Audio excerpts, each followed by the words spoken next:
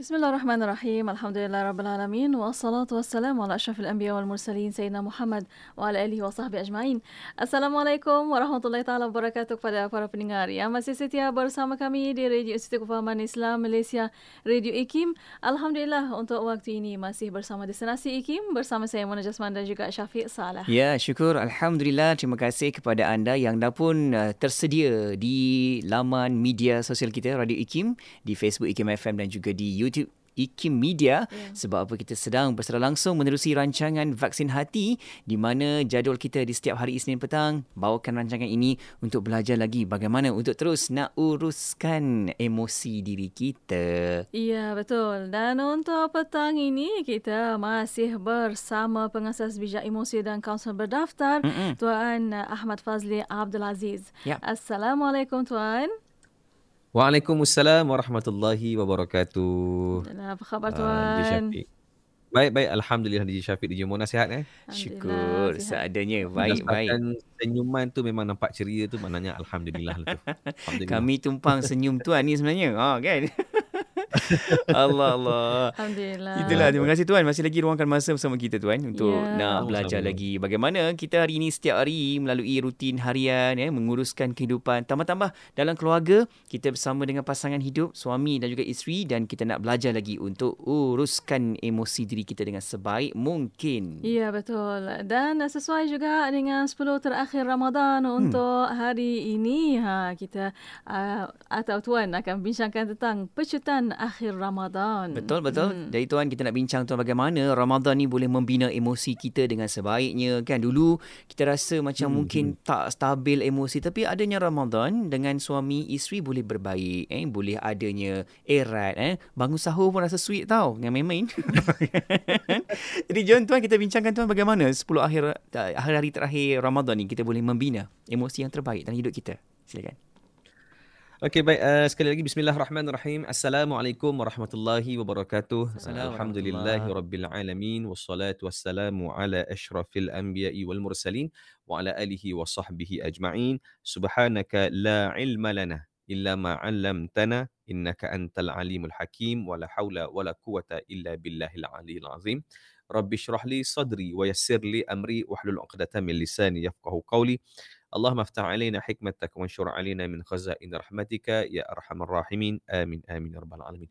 Baik, terima kasih DJ Syafiq, DJ Mona. Alhamdulillah, terima kasih kepada semua para pendengar Radio IKIM dan juga segmen Vaksin Hati. Alhamdulillah, moga-moga hari ini kita dapat manfaat daripada perkongsian yang ini, insya-Allah.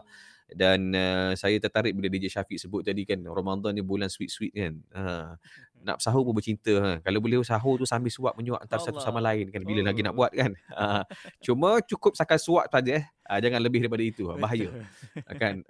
Sebab kenapa saya sebut macam ni? Bulan Ramadan ni satu bulan yang sangat menarik. Kalau masih ingat tema kita bulan Ramadan ni adalah, kita kata bulan Ramadan adalah bulan bijak emosi. Betul. Kan? Kenapa bulan bijak emosi? Bulan yang kita, kalau anda masih ingat, saya nak ulang balik. Anda masih ingat bulan yang pertama, bulan yang akan mengajar kita tentang self control.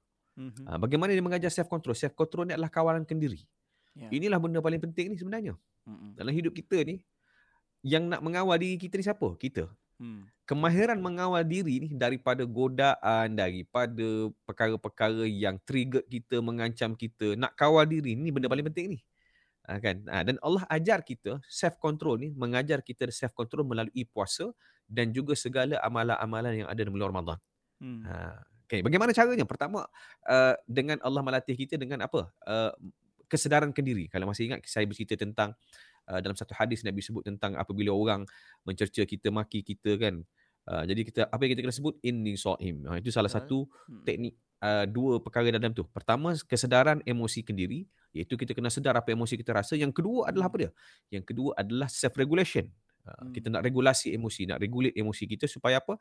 Emosi kita terkawal, berada dalam keadaan tenang dan menghasilkan tingkah laku yang baik. Baik, yang ketiga sebenarnya, bila kita sebut tentang hujung-hujung Ramadan ni kan, kan. Dan sebenarnya dalam elemen komponen bijak emosi ataupun emotional intelligence ni adalah apa dia? Adalah motivation. Ni saya ambil komponen ni berdasarkan Daniel Goleman. Adalah motivation. Orang yang bijak emosi ni, pertama dia boleh memotivasikan diri dia sendiri. Kan? Boleh memotivasikan diri dia sendiri. Yang kedua adalah dia boleh memotivasikan orang lain. Itu juga adalah orang yang bijak emosi dari segi motivasi. Dan sebenarnya, kalau kita tengok, bila kita cerita tentang motivasi, okey, sebelum tu kita nak faham juga. Cik Fazli, motivasi ni apa? Motivasi kan. Setengah tempat sebut motivasi lah, macam-macam lah. Roti basi, macam-macam. Saya dah dengar macam-macam lah. Kan? Motivasi kan. Orang duk sebut-sebut. Tapi apa maksud sebenarnya motivasi ni? Motivasi ni kalau kita nak faham macam ni. Motivasi ni adalah burning desire. Keinginan yang membakar. Kan? Ataupun kalau dari segi istilahnya adalah proses memulakan. Satu, dia memulakan. Kemudian yang kedua adalah dia memandu. Yang ketiga adalah dia mengekalkan. Apa dia? Disebut sebagai goal-oriented behavior. Goal-oriented behavior. Tingkah laku yang berasaskan matlamat yang jelas. Goal-oriented lah. Dia tahu apa dia nak buat. Dan sebenarnya menariknya, bila kita bincang tentang motivasi ni, Ramadan lah bulan motivasi, Allah sebenarnya telah letakkan matlamat daripada awal lagi. Daripada ayat dalam surah Al-Baqarah tu lagi. Kan? La'allakum tattaqun. Rupanya itulah motivasinya. Itulah dia punya orientednya. Goal orientednya. Matlamat yang kita nak capai tu. Kan? Maknanya masuk bulan Ramadan, keluar mesti bertakwa. Kalau tak mencapai takwa, maknanya ada benda yang tak kena bila kita buat. Bila kita melaksanakan bulan Ramadan. Tidak membentuk rasa, tidak membentuk dia tidak membentuk diri kita, pemikiran kita, hati kita. Mungkin apa? Kerana mungkin kita gagal melaksanakan puasa dengan baik. Kita gagal solat dengan baik, jaga solat dengan baik. Kita gagal solat tarawih dengan baik. Solat tarawih, time ada moreh, jangan nasi Arab, kambing, baru datang. Tak ada kambing, tak adalah orangnya. Kan? Tapi tak apalah. Saya kata bersyukur juga. At least datang juga makan moreh dekat surau, dekat masjid. Okeylah, alhamdulillah. Okey. Baik. Dan sebenarnya kalau kita tengok, cuma di hujung ni, bila kita cerita tentang di hujung ni, kan? Okey, sebelum tu. Dia sebab poin banyak sangat ni, saya kena susun, kena cakap betul-betul ni.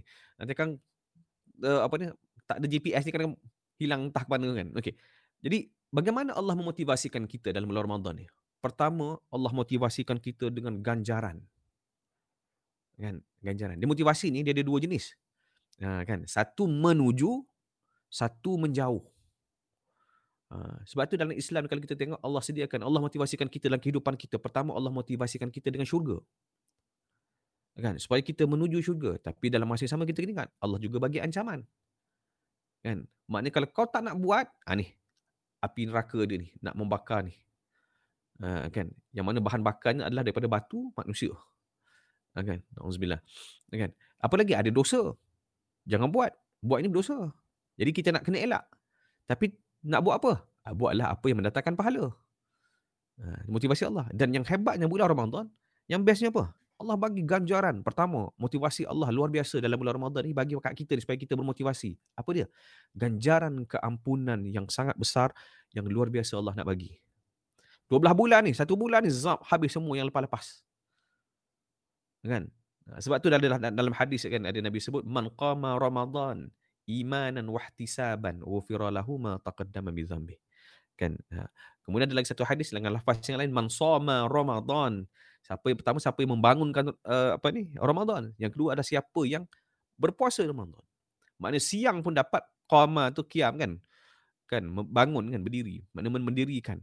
Maknanya siang pun dapat kalau buat betul-betul dengan rasa, dengan perasaan. Tengok saya sebenarnya kalau sebab saya ni suka tengok dari sudut emosi kan. Rupanya dalam hadis ni Nabi sebut tentang emosi juga. Apa dia? Ihtisaban, mengharap. Kan? Jangan puasa tak berharap. Sekadar puasa. Puasa kita harap Allah terima. Kita harap sangat Allah terima. Dan kita takut kalau Allah tak terima. Tengok. Dan inilah emosi yang akan menggerakkan tingkah laku kita. Dan ganjaran dia apa? Allah ampunkan segala dosa yang lepas. Man qama Ramadan, man shoma Ramadan. Kan? Maknanya Allah offer ni banyak pengampunan ni. Kan? Pengampunan yang sangat banyak. Kan? Kemudian ganjaran yang luar biasa dari sudut apa? Amalan-amalan yang lain. Amalan sunat buat jadi pahala. Amalan fardu. Yeah. Kan? Sedekah Nabi, ya Allah, daripada Nabi ni pemurah, tapi bila masuk Ramadan, subhanallah, kan? Macam angin yang berlalu kan. Ya. Yeah. Allahu Akbar. Dan ganjaran yang ketiga Allah berikan besar, motivasinya apa dia? Yang luar biasa. Maknanya sepanjang Ramadan kan, dan juga di hujung Ramadan, iaitu Lailatul Qadar. Yeah. Kan? Itu malam Lailatul Qadar. Itu nak kena kejar. Ini kalau kita tak nampak lagi Saya tak tahu nak cakap macam mana lah. Maknanya Allah offer luar biasa. Kalau tak bermotivasi juga, nanti kita bincang macam mana nak buat. Baik tuan, insyaAllah kita akan sama-sama bincangkan lagi dengan apa yang kita hadapi, yang kita sedang lalui sekarang ini, yang boleh membina motivasi diri kita, insyaAllah. Okay? Kita nak berehat seketika, kan? Kita nak berehat seketika, kembali selepas ini. Tu setia bersama kami. Ya Latif, Ya Latif, Ya Latif, Ya Latif, Ya Latif, Ya Latif, Ya Latif, Ya Latif, Ya Latif, Ya Latif, Ya Latif, Ya Latif, Ya Latif, Ya Latif. Allahu latifun bi'ibadihi, yarzuqu man yasha', wa huwal qawiyyul aziz.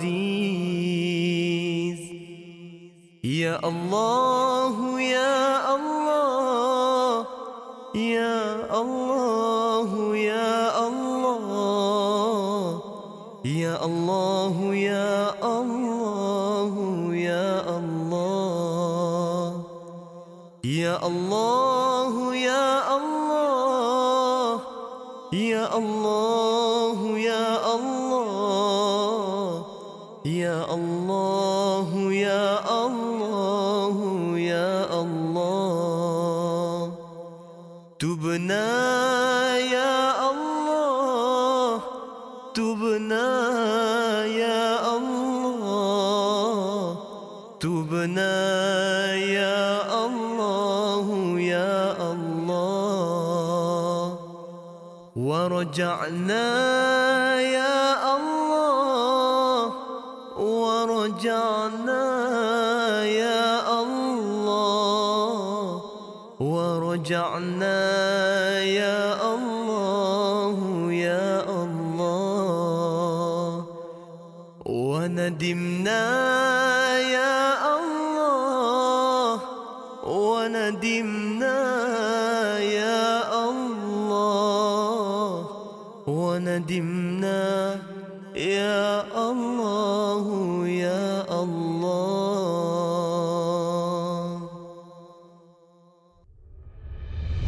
Bicara bermanfaat berbagai segmen, rancangan dakwah setiap hari, lagu-lagu Islami sepanjang masa. Dengarkan di IKIM, Inspirasi Inforia Islami. Bismillah, alhamdulillah, wassalatu wassalamu ala rasulillah. Alhamdulillah masih bersama destinasi IKIM pada waktu ini untuk rancangan Vaksin Hati. Betul. Jom terus tonton sekarang di Facebook Live IKIM FM dan juga di YouTube IKIM Media, sebab di situ kita boleh sama-sama berinteraksi dan juga kita menghayati lagi rancangan yang penuh dengan manfaat ini. Masya Allah kan. Kalau di hujung-hujung Ramadan ini kita sentiasa lagilah nak fokus tekun dengan amal ibadah kita, dan sama juga kita dapat lagi inspirasi menerusi rancangan ini, bagaimana Ramadan akan terus mendidik hati dan juga jiwa kita. Ya, insya-Allah. Dan untuk waktu ini masih bersama yang bahagia Tuan Ahmad Fazli Abdul Aziz, kaunselor berdaftar dan pengasas bijak emosi, membincangkan tentang pencituan akhir Ramadan. Baik Tuan, jom kita nak sambung lagi Tuan, bagaimana apa yang kita boleh laksanakan lagi dalam proses akhir Ramadan ini yang boleh tarbiyahkan hidup kita, seimbangkan lagi emosi diri kita ni Tuan. Silakan. Okey. Baik, terima kasih DJ Syafiq, DJ Mona. Alhamdulillah, kita teruskan lagi. Kalau ingat saya sebut tadi 3 ganjaran yang Allah offer pada kita. Pertama, ganjaran keampunan. Yang kedua adalah ganjaran amalan yang luar biasa, kan? Maknanya yang ketiga adalah ganjaran Lailatul Qadar. Ganjaran ni adalah reward lah. Hadiah yang Allah bagi pada kita, kan? Dan kita ni termotivasi tak dengan hadiah? Termotivasi tak dengan ganjaran? Betul. Baru ni saya ingat ada satu kes baru ni, kan. Allahu Akbar. Kan ada YouTuber buat satu program event, hadiah duit.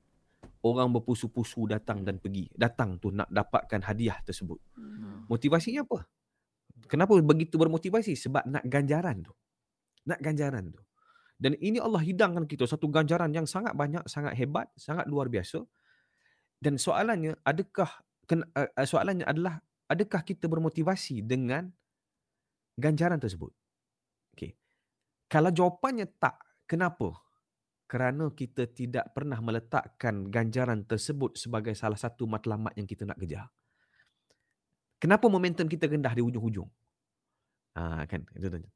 Pertama, kemungkinan kita tidak menjadikan ganjaran Allah itu sebagai sesuatu matlamat yang kita kena kejar. Bila kita tak jadikan itu sebagai satu benda yang kita nak kejar, maka kita akan follow the flow lah. Kan? Follow the flow. Kan? Jadi sebab itu, tuan-tuan sekalian, ayo sama-sama kita bina jadikan matlamat ni di hujung Ramadan ni. Tinggal berbaki berapa hari saja lagi ni. Kan? Maknanya 3 hari yang berbaki ni adalah hari yang sepatutnya kita kena buat untuk kita dapatkan ketiga-tiga ganjaran yang Allah offer pada kita. Okey. Soalannya, macam mana nak kekalkan momentum? Kan, pencutan akhir Ramadan ni, kan? Sebab kalau kita tengok masjid memanglah daripada awal penuh, masuk setengah Ramadan separuh, masuk hujung Ramadan tinggallah tentera-tentera yang berjuang di hujung-hujung Ramadan, kan? Okey. Baik, macam mana? Saya ada satu cara saja. Macam mana nak kekalkan motivasi? Hujung Ramadan, nak kekalkan momentum, pencutan akhir, macam mana nak buat? Satu cara saja. Saya tak nampak cara lain. Kan? Wah, dia eksklusif sangat cara ni. Okey, cara dia apa dia? Jangan tinggal masjid. Tu je. Kan? Jangan tinggal masjid dalam 10 hari yang terakhir ni. Sebab apa? Bila kita tinggal masjid, dia bahaya, dia sangat bahaya. Cabaran di luar sana memang sangat kuat. Bila kita berada di masjid, kita akan fokus. Baik, pertama, kenapa saya kata jangan tinggal masjid? Nak kekalkan momentum. Okey, pertama apa dia? Ada suasana. Kan, suasana. Suasana ni penting tak? Suasana ni penting. Sangat penting. Sebab apa? Manusia ni kita ada emosi. Kan? Emosi kita ni dia akan saling mempengaruhi antara satu sama lain. Kita kalau jumpa bos senyum, kita senyum tak? Kan? Senyum lah. Senyum. Takkan bos lalu senyum, kita nampak, kita tunjuk, nampak ni penumbuk ni. Takkan macam Lain lah tu. Oi, itu memang ekstrim lah kan. Paling tidak pun dia macam buat muka kan. Tak berani. Yeah. Tapi kalau bos masam, berani tak kita senyum? Depends. Tengok keadaan. Tengok situasi. Kita mungkin mula senyum, cuba untuk memulakan senyuman tu, kita senyum. Tapi bila tengok reaksi dia tak senyum, kita berani senyum tak? Tak. Takut juga nak senyum tu, kan? Macam tak kena masa. Sebab apa? Kan? Sebab sekarang ni kita dah dipengaruhi oleh dia, emosi dia. Kemudian kita rasa macam, alamak, rasa macam tak kena lah aku buat tadi. Lepas tu rasa macam tak best je satu hari tu. Hanya kerana ini nak cerita pengaruh emosi. Sama juga macam contoh kita masuk, contohlah kita tengok movie ramai-ramai kan, cerita kelakar, anak beranak semua duduk sedepan TV. Dia punya gelak tu rasa macam ya Allah, menggeletik betul buah pinggang tu rasa kan. Kan? Tapi bila tengok cerita yang sama seorang-seorang, dia rasa macam orang kelakar tapi tak sekelakar waktu tengok ramai-ramai. Biasa je. Sebab apa? Sebab seorang dah ramai suasana. Sebab tu saya ingat ada satu hadis cerita pasal tentang seorang lelaki yang membunuh 99 orang tu kan. Kan 9 orang yang dia kata dia tanya kepada seorang ahli ibadah tu. Kan dia kata, adakah Allah akan terima taubat aku? Kan. Sekali kawan tu kata tak ada, Allah tak terima dah, kamu dah zalim sangat, kamu ni dah teruk sangat. Akhirnya dia bunuh seorang lagi, cukup 100. Kan. Akhirnya dia masih mencari pintu taubat, dia pergi jumpa lagi seorang abid, seorang alim. Orang yang alim. Jadi bila tanya adakah taubat aku diterima, dia kata Allah Maha menerima taubat. Cuma syaratnya apa dia? Kamu kena tinggalkan kampung tempat kamu duduk tu. Kena pindah ke kampung lain. Kenapa? Kan kalau kita fikir balik, kenapa kena pindah? Kenapa tak boleh ada kat situ? Sebab kita nak membentuk suasana, kita nak ubah diri ni perlu ada suasana. Suasana baik akan mempengaruhi kita. Sebab kita ni lemah, kita tak cukup kuat. Kan? Sebab tu kita senang dipengaruhi. Kita duduk kawasan penagih dadah. Contoh, orang tu ajak, orang ni ajak. Kita yang baik ni pula akan dipandang serong. Kita yang baik ni akan dipandang jahat, seolah-olah jahat. Kan? Ni kadang-kadang macam saya kadang-kadang dekat agensi government kan. Saya katakan contoh, kadang-kadang isu-isu kes rasuah. Rasuah ni kalau dia berseorangan mungkin dia boleh, orang kata apa, bergantung pada kekuatan peribadi lah. Tapi kalau contoh kan, kalau kata contoh ni, maaf saya bagi contoh saja. Kalau jabatan tu semua ambil rasuah, dia seorang tak ambil. Itu yang jadi payah tu. Sebab apa? Dia ada support system. Itu anak cerita support system. So sama juga bila kita pergi masjid, kita ada suasana. Kan? Dan bayangkan kalau kita pergi masjid, tuan-tuan sekalian, bagaimana Allah bagi motivasi kita melalui penglihatan kita boleh tengok macam-macam. Kan bila kita pergi masjid, kita tengok orang yang tak boleh nak berdiri. Semayang kan, duduk antara dua sujud, tak boleh nak duduk antara dua sujud. Kan, duduk antara dua sujud tu macam nak sujud dah. Sebab kaki tak boleh lipat, ada masalah kan, tapi selalu datang masjid. Kita akan terdetik, ya Allah, aku ni kaki boleh lipat, bukan setakat boleh lipat, boleh jumping smash lagi main badminton. Kan, boleh shoot goal tu daripada hujung sudut ke sudut tu masuk goal tu. Tapi jarang datang. Kan, saya kadang-kadang saya memang selalu kalau kita pergi tengok, saya suka perhati orang macam ni. Orang yang jalan gigil-gigil ni, jalan gigil, pegang tongkat gigil ni. Tapi ya Allah datang masjid. Kita ibu jari kaki termasuk selumbar orang Kelantan kata. Apa selumbar ni apa dia? Sembilu. Terus sakit tak nak gimana, duduk diam kat rumah kan. Allahu Akbar. Jadi itu sebenarnya antara motivasi-motivasi yang kita kena tengok. Kan? Kita pergi solat, semayang, ada orang menangis dalam solat. Kita duduk semayang kadang-kadang dalam contoh dalam qiyamul lail kan. Kita perasan ada orang menangis sebelah. Kita tak menangis. Kan? Kita boleh perasan kan, kita boleh nampak kan, walaupun kita tengah semayang ni kita boleh rasa nampak bunyi contoh. Kita terdetik tak, ya Allah, kerasnya hati aku, ya Allah. Kan? Sedangkan aku ni banyak lagi dosa ni. Orang sebelah tu adalah ahli masjid, datang selalu. Aku ni on off. Kan banyak off daripada on pun. Kan? Nak kira dosa ni banyak lagi dosa, tapi tak menangis, kerasnya hati.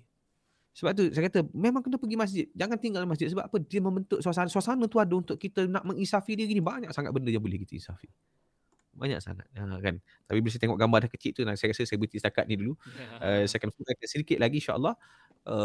Dan bagaimana di hujung nanti saya nak ajak untuk sama-sama kita jadikan bulan Ramadan ni bulan penyelesaian konflik. Wallahualam. Baik, insyaAllah kita akan berehat seketika dan kita akan kembali lagi selepas ini untuk bincangkan dengan tajuk yang sangat sesuai untuk kita berada di hujung Ramadan ni. Bagaimana emosi terus kita nak stabilkan, kita nak susun dengan baik-baik lagi insyaAllah. Ya, insyaAllah. Dan untuk para pendengar, kita berehat sekali lagi kembali selepas ini. Terus setia bersama kami hanya di Destinasi IKIM. Pulau Pinang, Perlis, Kedah dan Langkawi 89.0. Nilai-nilai bersama IKIM. Adab. Seterusnya berkenaan dengan nilai adab. Adab ini adalah mengenai penghayatan sifat-sifat mahmudah dan menghindari sifat-sifat jelek di dalam kehidupan.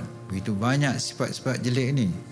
Sekarang ini kita berhadapan dengan bermacam-macam kerenah dan musibah yang berpunca daripada kelunturan penghayatan akhlak yang mulia di kalangan beberapa anggota masyarakat. Daripada soal kerenah birokrasi, tuan-tuan memahamilah kerenah birokrasi, iaitu sifat-sifat negatif yang ditunjukkan oleh pekerja-pekerja, sama ada melewatkan, membuat keputusan, mencuri masa resmi dan sebagainya, hinggalah kepada masalah tumbuk rusuk, dia katakan rasuah, dan juga penyalahgunaan kuasa.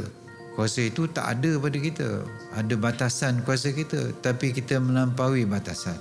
Dan semuanya ini berpunca daripada tahap penghayatan serta pengamalan kepada akhlak Islamiah yang dibawa oleh Nabi Muhammad sallallahu alaihi wasallam. Kemudian peranan adab ini dan akhlak hendaklah diberi tekanan di dalam oleh pihak pimpinan pengurusan.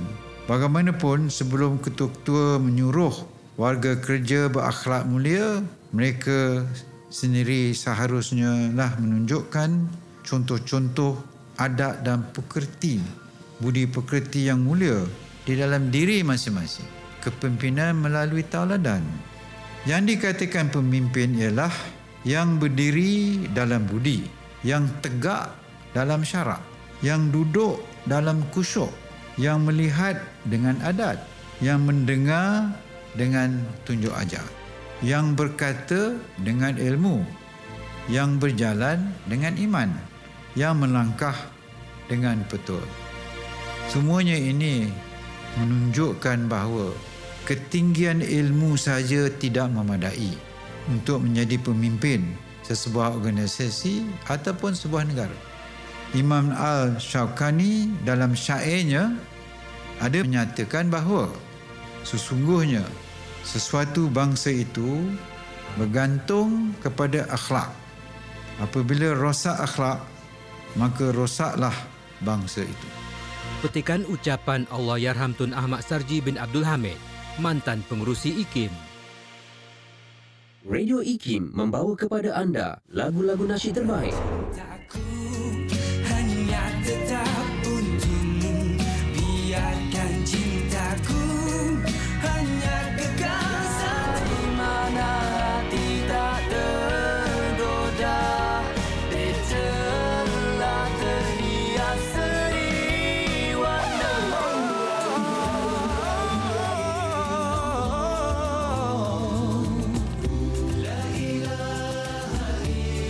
IKIM memberi anda lagu-lagu nasyid yang mengusik jiwa. IKIM, inspirasi euforia Islami. Inspirasi Infuria Islami hanya di Radio Institut Kefahaman Islam Malaysia. Terima kasih kepada anda yang masih setia bersama kami. Untuk waktu ini, destinasi IKIM masih bersama anda untuk rancangan Vaksin Hati. Ya, betul. Kita sedang juga bersama dengan tetamu kita menerusi rancangan ini, iaitu yang berbahagia Tuan Fazli Aziz, merupakan kaunselor berdaftar dan juga pengasas bijak emosi. Dan kita bincang dengan tajuk kita iaitu pecutan akhir Ramadan. Bagaimana untuk kita nak sama-sama gunakan ruang peluang Ramadan yang Allah beri kepada kita ni untuk susunkan emosi kita, stabilkan emosi kita. Baik Tuan, jom nak teruskan lagi Tuan. Macam mana untuk nak terus kekal emosi yang baik? Nak pergi masjid mana hari ni? Boleh ke buat macam tu? Kita tik satu hari satu masjid. Wah, bagus ni kan? Macam mana Tuan? Silakan. Itu bagus juga tu kau dapat satu masjid kan, lain-lain kan. Tapi ada orang ada selesa. Tapi dia bergantung pada keselesaan lah. Ada orang satu masjid kekal kat situ. Yang penting pergi masjid. Kan? Sebab bila duduk di rumah dia akan kurang motivasinya berbandingkan berada di masjid. Kan? Kenapa? Pertama suasana lah. Kan? Tapi saya ingat masa zaman saya sekolah-sekolah agama dulu kan. Memang malam saya ada seorang kawan nama dia Ustaz Zaki. Dia memang ustaz lah sekarang. Doktor Zaki sekarang. Saya dengan dia memang kami hari malam je pergi cari masjid. Okay, malam ni kat mana? Naik motor. Pergi bergendong lah. Orang Kelantan kata bergendong. Kan? Tapi dia ada kelebihan ada juga. Dia akan rasa suasana baru sentiasa. Jadi suasana baru sentiasa ni kita seronok. Kan? Sebab saya suka guna ayat ni kan. Keterbiasaan membunuh perasaan. Jadi macam mana kita nak sentiasa ada perasaan baru? Pelbagaikan. Pelbagaikan tempat, pelbagaikan tu cari kori sedap. Pergilah cari. Okey. Baik. Jadi saya cerita tadi, pertama jangan tinggal masjid. Kenapa? Kerana suasana. Yang kedua, kenapa saya kata jangan tinggal masjid? Sebab dalam masjid ada peringatan. Ada tazkirah. Kan? Saya rasakan masjid ada tazkirah. Tengah-tengah celah-celah tu ada yang buat sebelum maghrib pula. Ada yang buat selepas maghrib kan, sebelum isyak tu kan. Dia buat selepas maghrib. Ada yang buat tengah-tengah antara buat 4 rakaat tazkirah. Ada yang lepas habis 8 baru tazkirah. Macam-macam cara. Ini saya ucapkan tahniah kepada masjid-masjid surau-surau yang ada inisiatif untuk sentiasa mengisi jiwa orang yang datang kan. Sebab orang tengah dahaga. Kita beri air.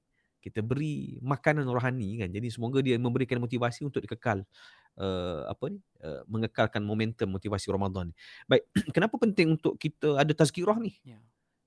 Sebab ada peringatan. Mungkin kita nampak dia mengantuk tidur, tapi jangan pandang rendah. Kan bersandar kenyang kan, macam tak berminat. Jangan pandang rendah. Sebab apa? Bila dia yalah maklumlah buka puasa majlis khatam Quran, buka puasa pula kan dengan nasi kambing. Oh ya Allah, kambing pula jemaah 3 orang kat belakang tu tak dapat sebab semua dia dah gaut habis dah kambing itu. Kan? Ini macam pengalaman sendiri berlaku semalam. Kan? Tapi tak kisahlah. Tapi nak ceritanya bila nampak macam bersandar, macam tak berminat, tapi kita jangan pandang rendah. Sebab apa? Sebab orang cara proses maklumat dia tak sama. Ada nampak santai, macam malas nak ambil, tapi dia ambil, dia dalam. Kita tengok besok datang lagi masjid. Alhamdulillah lah. Kan? Kemudian topik-topik yang kita berikan dalam tazkirah pula, contoh hujung-hujung Ramadan ni, apa dia? Topik Lailatul Qadar. Kan? Nak ingatkan tu, sebab dia kena diingatkan. Bila kita ingat, dia macam dia nak masuk dalam kepala ni macam mana? Dia kena ulang banyak kali. Dia ulang. Kan? Barulah masuk dalam kepala. Kalau tak, dia masuk, dia tinggal lah. Sekejap, keluar balik. Tak, bila diingatkan selalu, maka dia akan kekal dalam ingatan.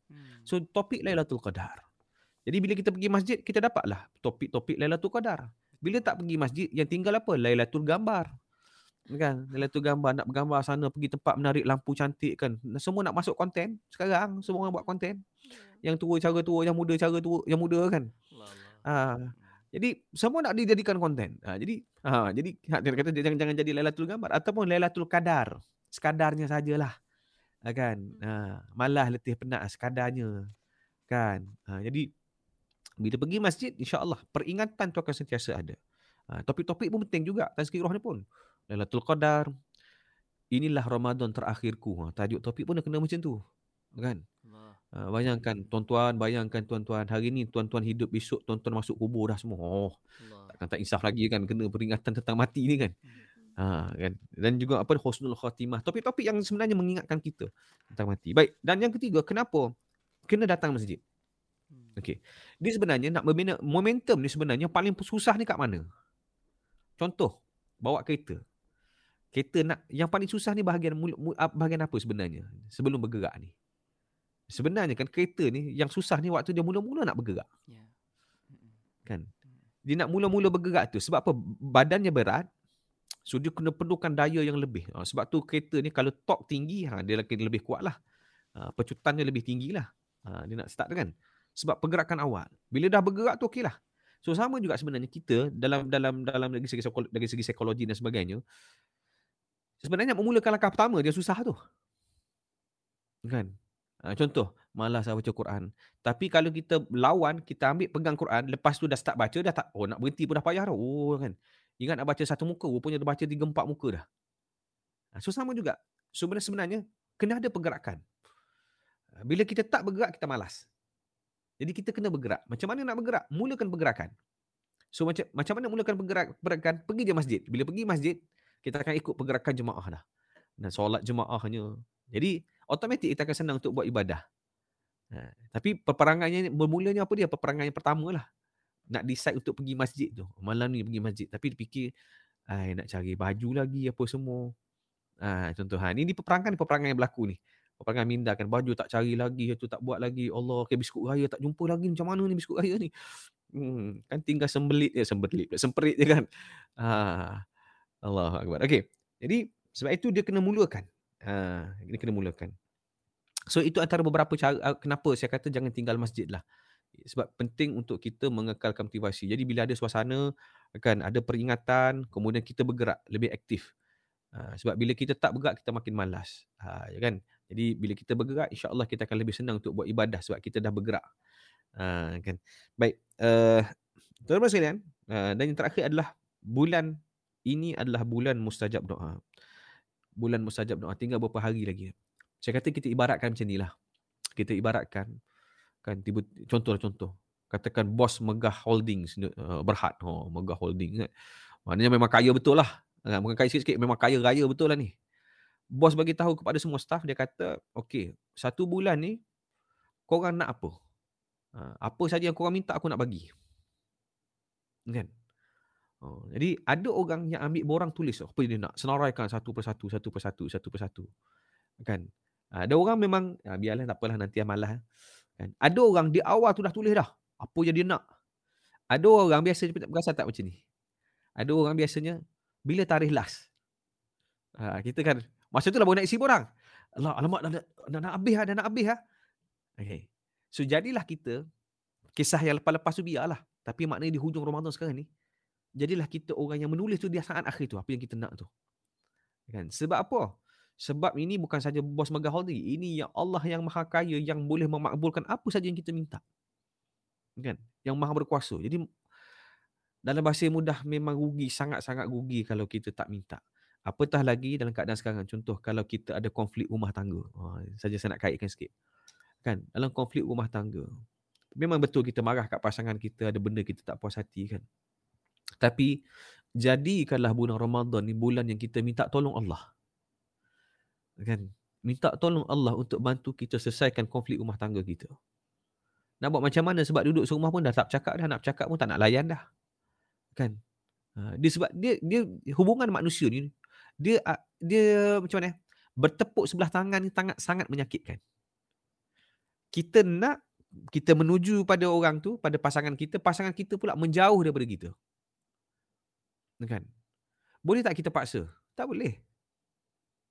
Sebab dia adalah tarikan antara dua hati yang nak bersatu. Tapi bila seorang dah makin menjauh menghala ke belah lain, Seorang masih lagi mengejar. Yang ini yang menyakitkan ni. Penat, letih. Kan? So sebab itu, pada saya ambillah kesempatan kita dalam bulan Ramadan ni kan.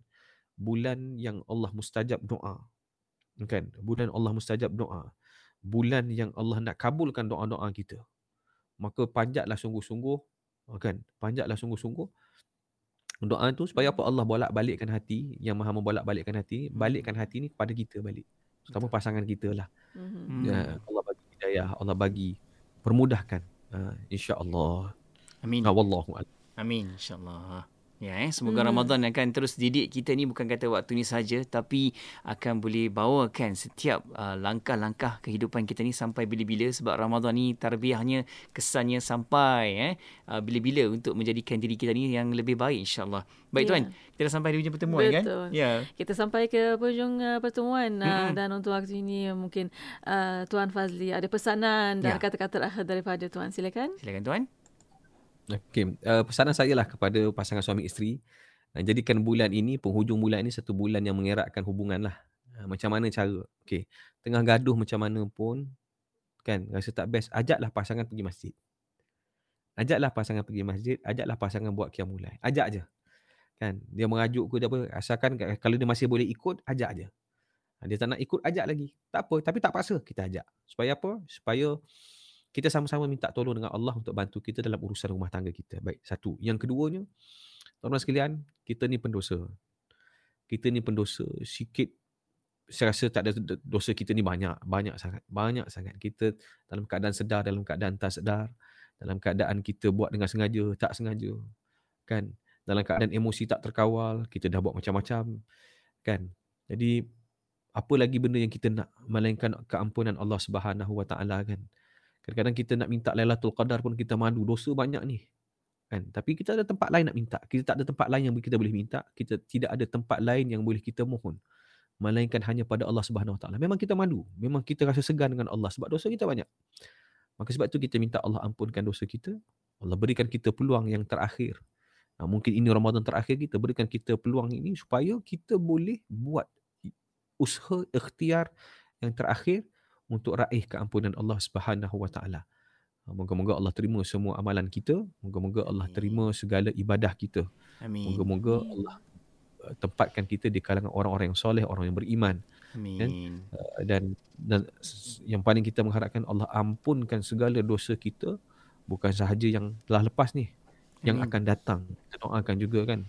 Wallahu a'lam. Amin. Ya Allah. Terima kasih Tuan atas perkongsian dan juga inspirasi yang diberikan. Masya Allah, banyak perkara yang perlu lagi kita ingat dan kita buat. Yang penting buat, ingat-ingat juga kan, tapi kena buat ni.